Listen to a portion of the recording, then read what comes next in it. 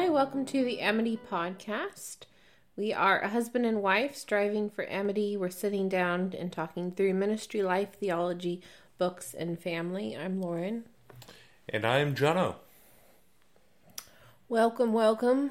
I'm feeling very rusty after just taking one episode slot off, if that makes sense. Yeah. Well, it's winter and it's a little bit tiring. It's not winter yet. It's whatever. It feels like It's winter. autumn. Yeah. Bit crazy here. We're going away next week for 3 days. Yeah. And with my parents. And I'm kind of working on 4 sermons, and there we go. So Busy. too much to do. And we spent like 5 hours on a membership class booklet yesterday. All good things, right? Mm-hmm. So, what do we got tonight, Lauren? We're going to talk through the fourfold state of man. Yeah. So, this is something that I am very much a fan of, and we'll get to why shortly, and what we're talking about.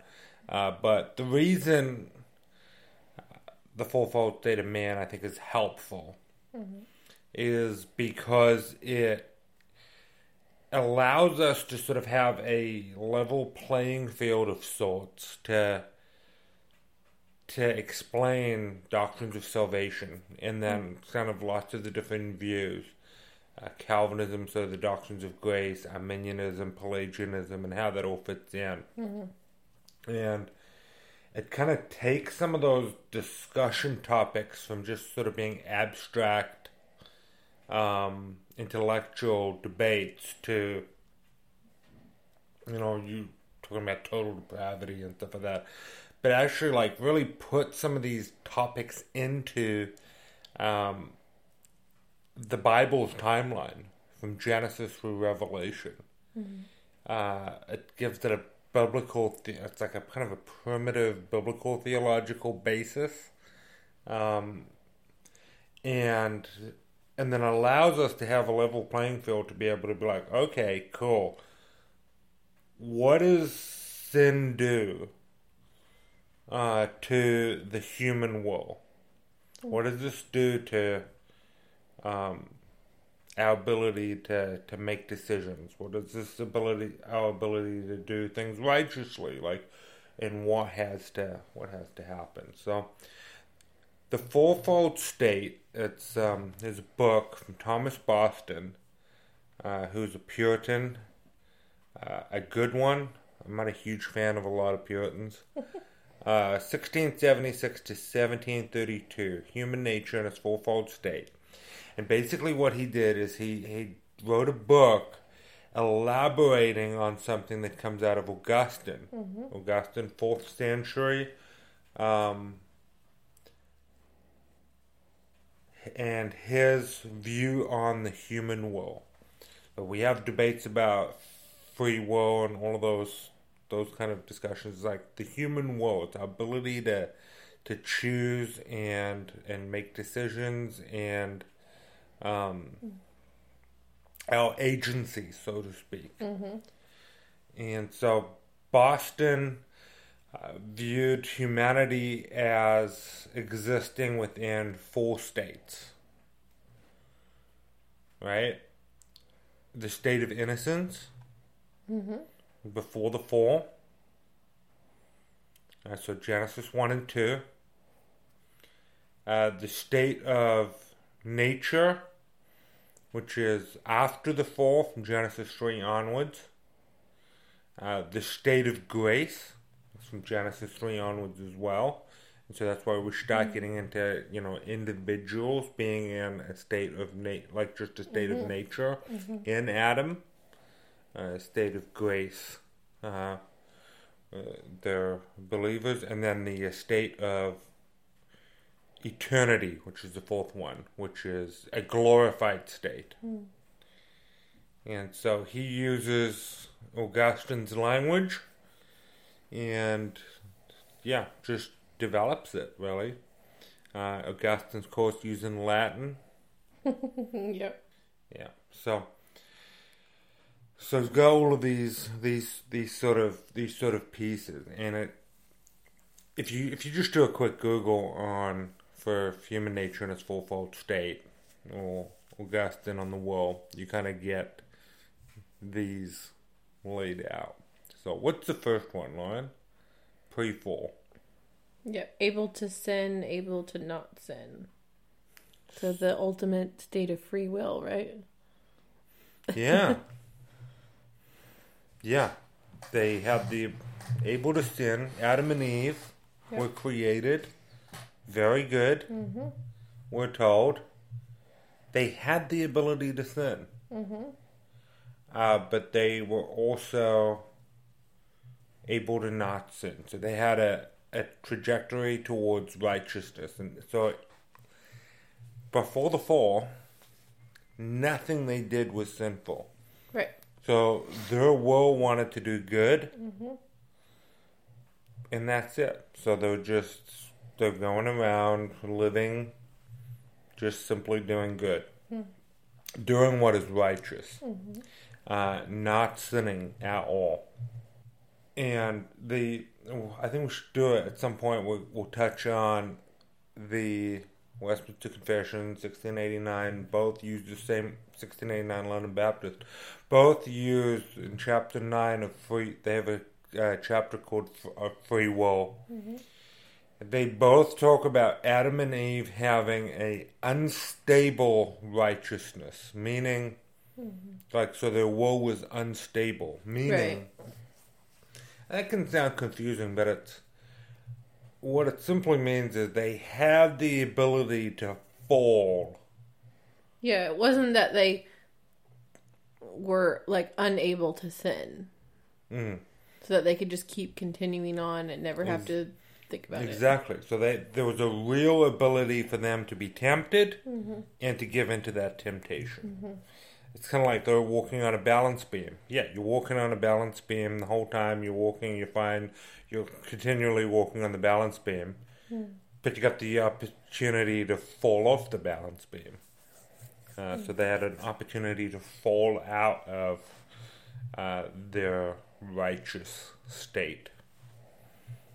And so I would say, and I think a lot of other people would say, there's no grace. Adam and Eve did not need grace. So it's like people say, well, grace, God was good to them. Yeah, true. Yes, God was good to them. He was a creator and so on. But they had no sin that needed any kind of atoning for. They had no need of the cross, so to speak. They were innocent. So it's a state of innocence. What happens next? The woman messes it up, right? No? The man messes it up? Well, I mean, it could have just been one of them, right? Yeah. That was a weird thought. But yes, they give into temptation, they disobey God's words, and they sin. Yeah. So then you've got the post-fall, able to sin, but also unable to not sin. Oh dear. You're stuck. Unable to not sin. And that is crucial to this discussion. Does that mean, so that's kind of like original sin. Does that mean someone who's in sin and who's born and who's living and does not know the Lord, right? Mm-hmm. Does that mean they're unable to do what we would consider good things? No. They can do, but they're alienated from God. Yep. And so at no point, even if they're doing good things, say they're giving some water to someone that's thirsty, they're helping someone who crossed the street, whatever it is, none of it's being done to God's glory. Right. None of it is truly loving the Lord your God with all your heart, mind, soul, and strength. Yeah. And so therefore we can say it is still sin. That doesn't mean everyone's a moral monster. Right. They're not utterly depraved. But they're still unable to not sin. A text that's so helpful on this, if you go to John 3, John 3, begins with speaking about the kingdom of God, and unless you're born again, you shall not see the kingdom. Right? And Jesus said, don't marvel. The wind blows where it wishes. So it is with everyone who's born of the Spirit. And then we get John 3:16. For God so loved the world that he gave his only Son, that whoever believes in him should not perish but have eternal life.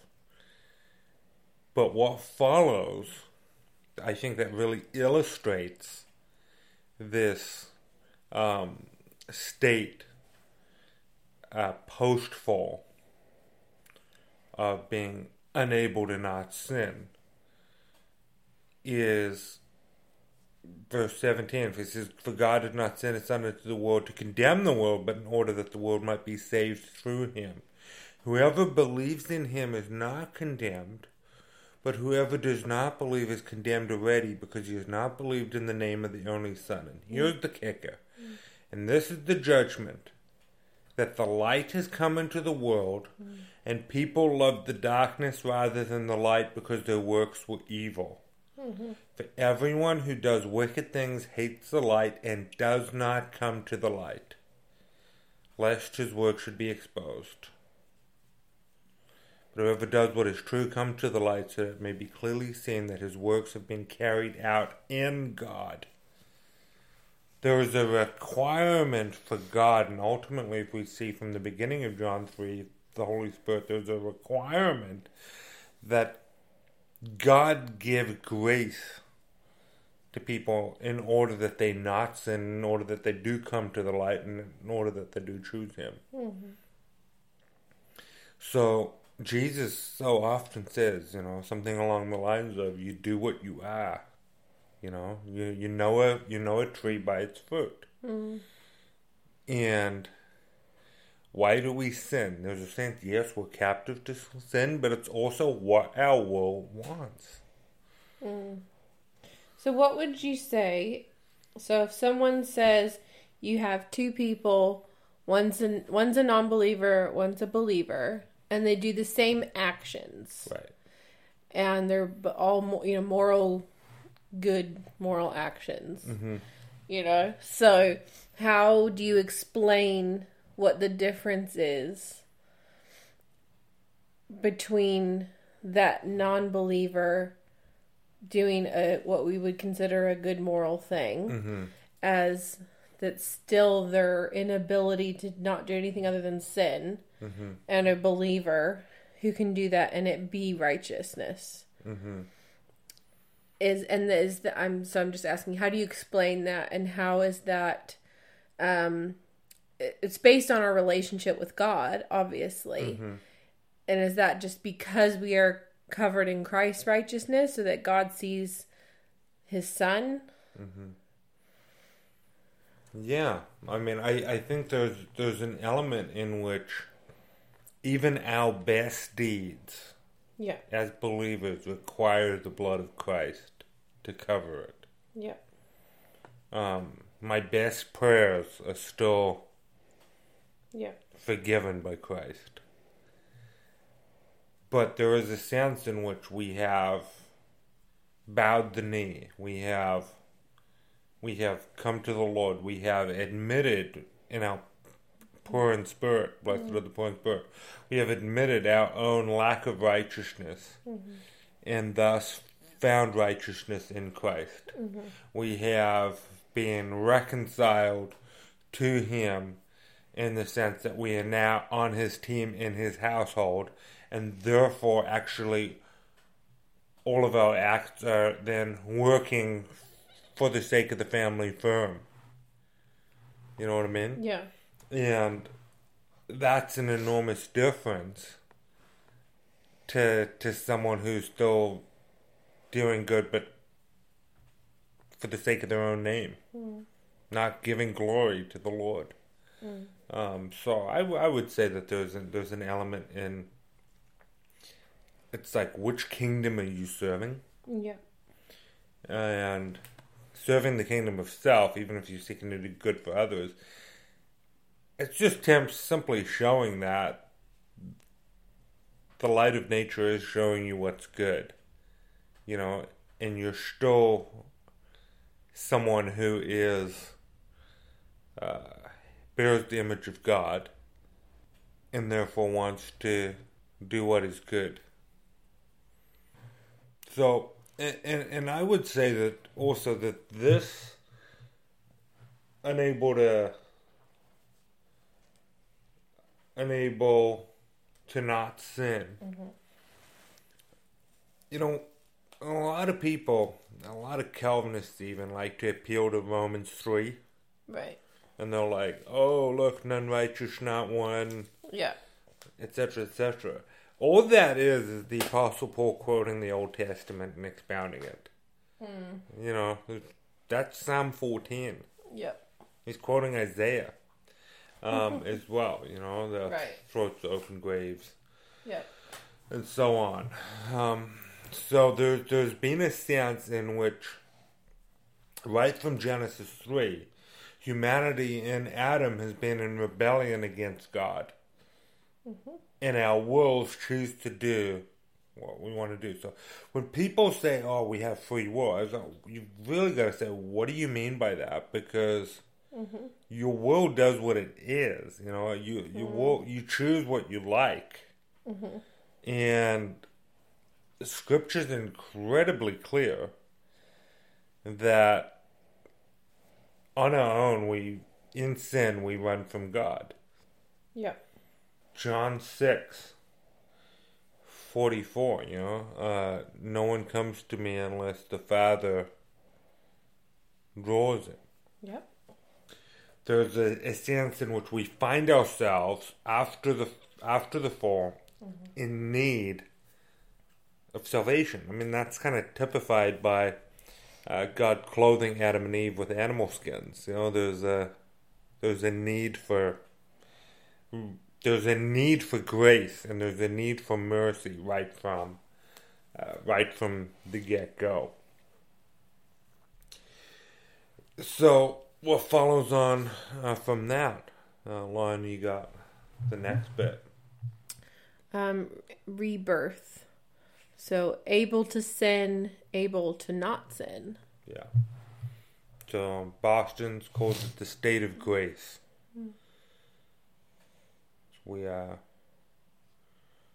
transformed by the Holy Spirit, a transformation of the will, a transformation of our affections, and we find within ourselves the ability to be, yes, still able to sin, but able to not sin. Right. And so the wording there is the same as pre-fall. And what would you say, like, what is a difference there, even though that's the same wording? There's been a decision to sin. Yeah. Well, yeah. It's forever changed everything else. So there's kind of like, if you're going to draw this on a graph, like you've kind of got pre-fall, you've got like a flat line, and then post-fall, you've got like a slope down, and then the state of grace and the rebirth, you've kind of got like a line going back up, or even like a rocky line going back up. Zigzags, kind of going back up. You know what I mean? And so there's been a decision to sin. So then sin is always part of it. Yeah. And there's the fallenness of creation, the fallenness of our own flesh there. The marring of the image of God. I'm going to look at next week. That's kind of all taken place. Yeah. But what we do then find is with the help of the Spirit and being translated into a state of grace, we do now desire the gospel. We do now desire to bend our knee and come to Christ. We do now find a desire to repent of sin rather than glory in it. We find rest for our souls. And we find the ability to say no to temptation. We find the ability to do things to the glory of the Lord. And so there's no longer running, use the language of John 3, no longer running from the light lest our evil deeds be exposed. We can go to the light. Yeah. And this is so crucial. We actually want to do it. We actually want to do it. And that's being born again, because the tree bears fruit.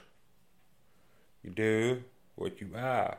You are born again. And so therefore in the Reformed system, doctrines, the doctrines of grace, in the order of salvation, so to speak, regeneration precedes faith. Like, regeneration is monergistic. It is something that God does by the Spirit. The wind blows where it will, that God transforms the heart by the Holy Spirit. And we are born again, and now we choose. And that's really against what a lot of, like, people say you're 5-point Calvinist, and they say, like, people say to me, are you Calvinist? I'm like, what do you mean by that? Because oftentimes the answer is no. Because what they're really saying is, you believe that God elects you and then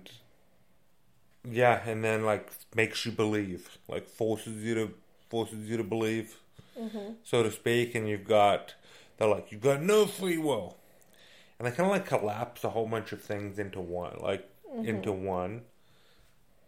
I always say, you must choose.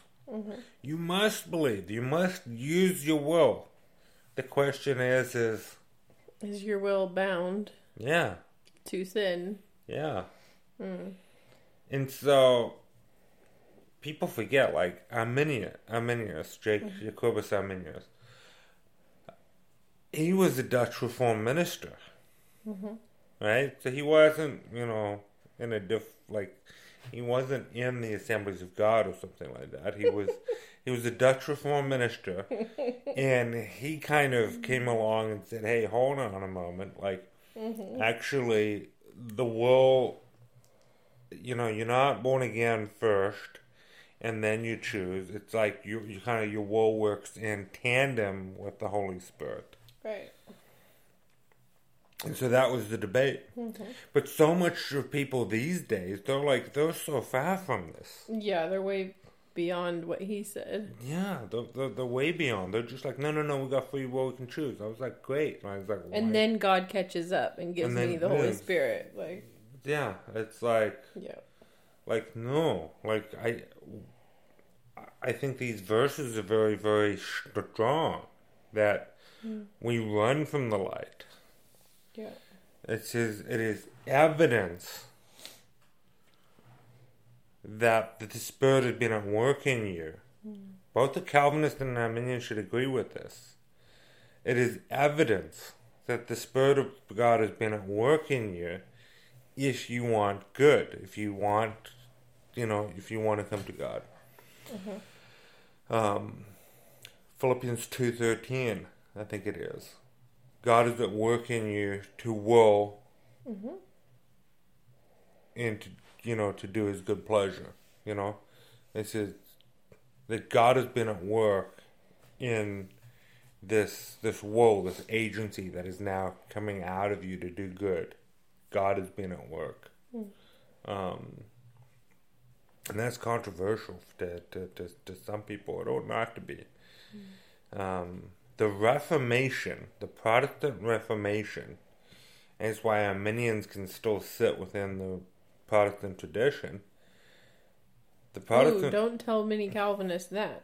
Yeah, but the Reformation was Augustinian.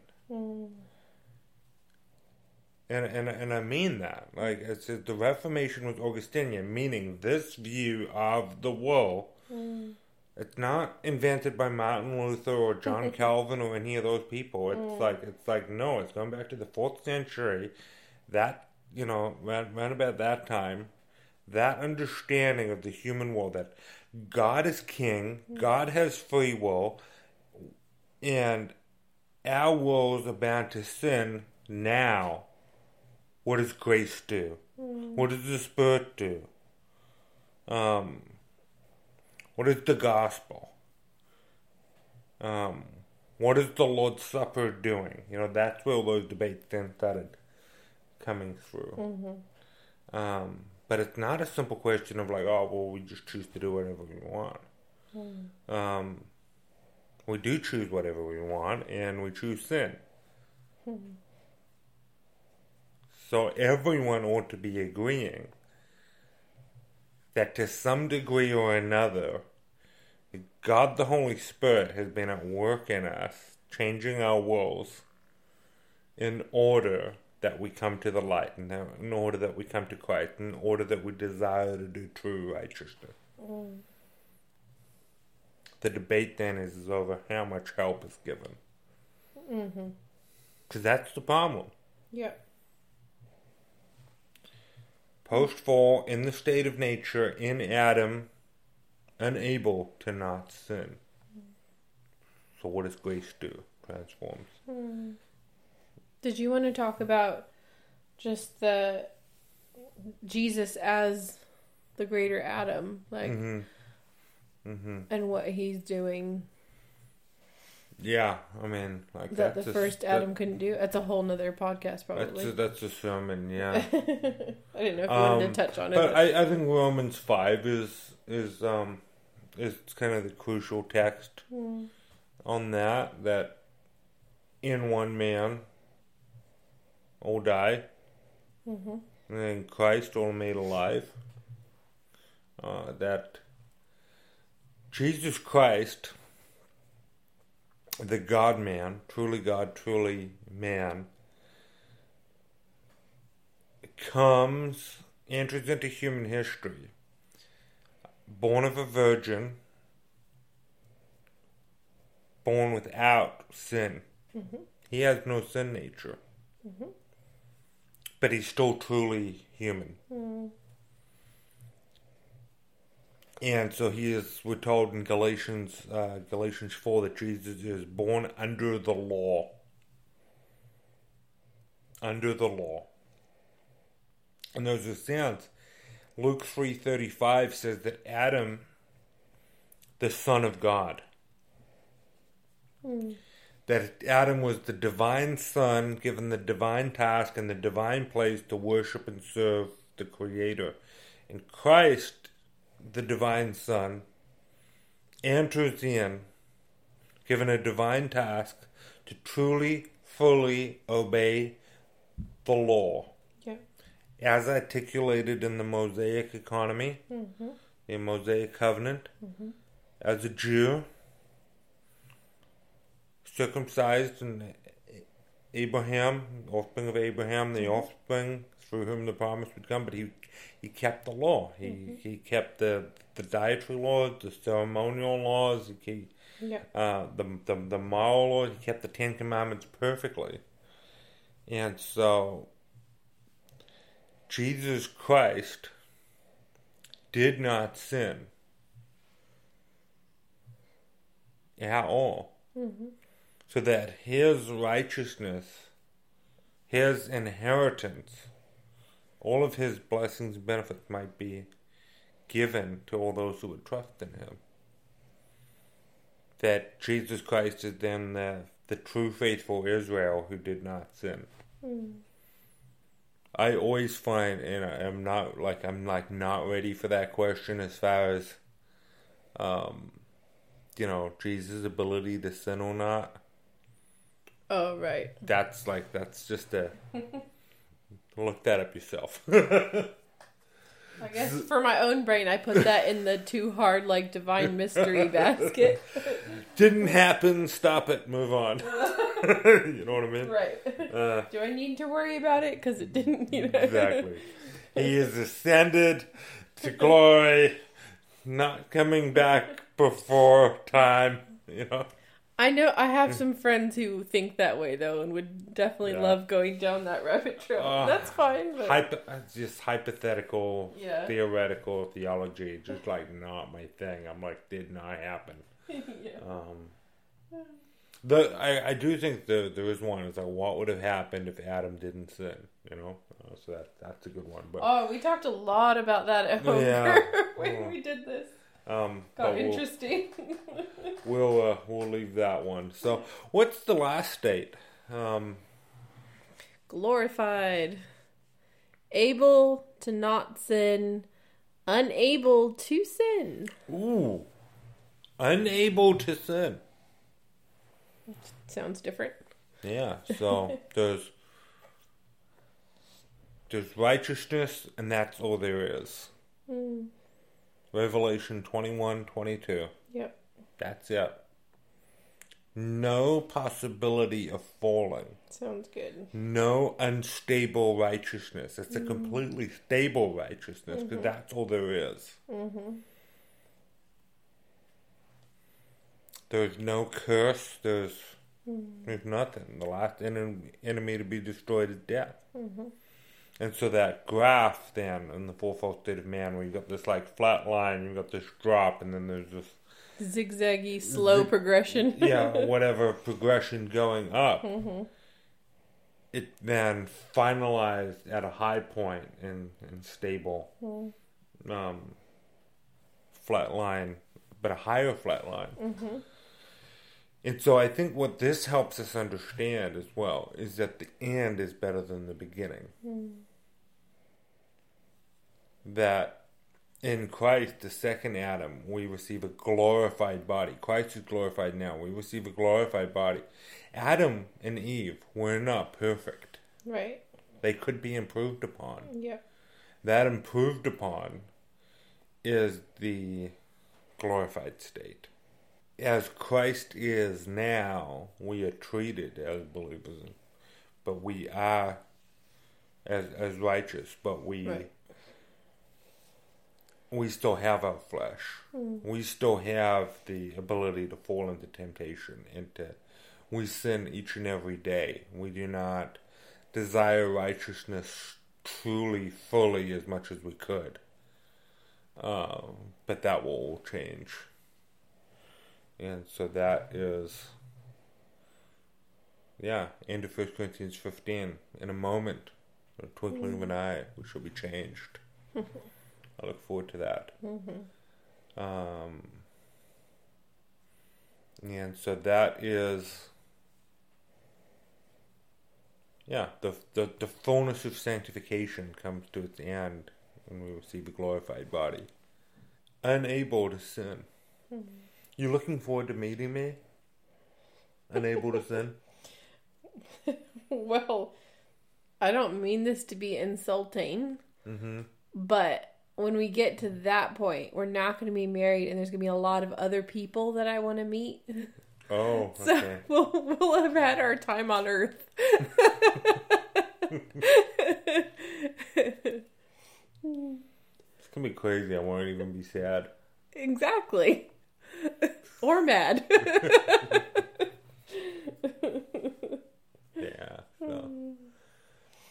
Well, for any comments, questions, or cries of outrage, you can talk to Jono. Yeah. So I guess what we now have to do is start going through some of those confessions and handle the woe, total depravity, the extent of the atonement, and those kind of questions. Right. But this is not going to turn into Doctrine and Devotion. Like, no. They've gone through, the 1689 London Baptist Confession, like, in its entirety. I understand. So. But just a level I think this is helpful to really start off because Yes. When we start thinking about the doctrines of grace, I agree. this is actually kind of rubber meets the road. Yep. And Yeah, it's kind of hard to. yeah, You can wrestle with this and study it more. yeah, But if you actually are going to come to the point where you say you flat out disagree, yeah, we're going to have some problems. Because that's not just choosing Arminianism over Calvinism. It's beyond that. yeah. I mean, I think there's definitely space to wrestle. Absolutely. Absolutely. But that's what I like about this is it kind of gives you sort of a field for dialogue. Yeah. And kind of think through, like, which of those states is that irks you, or Yeah. makes you feel uncomfortable, or... Totally. Cool. All right. We're done. Under 40 minutes. Amazing.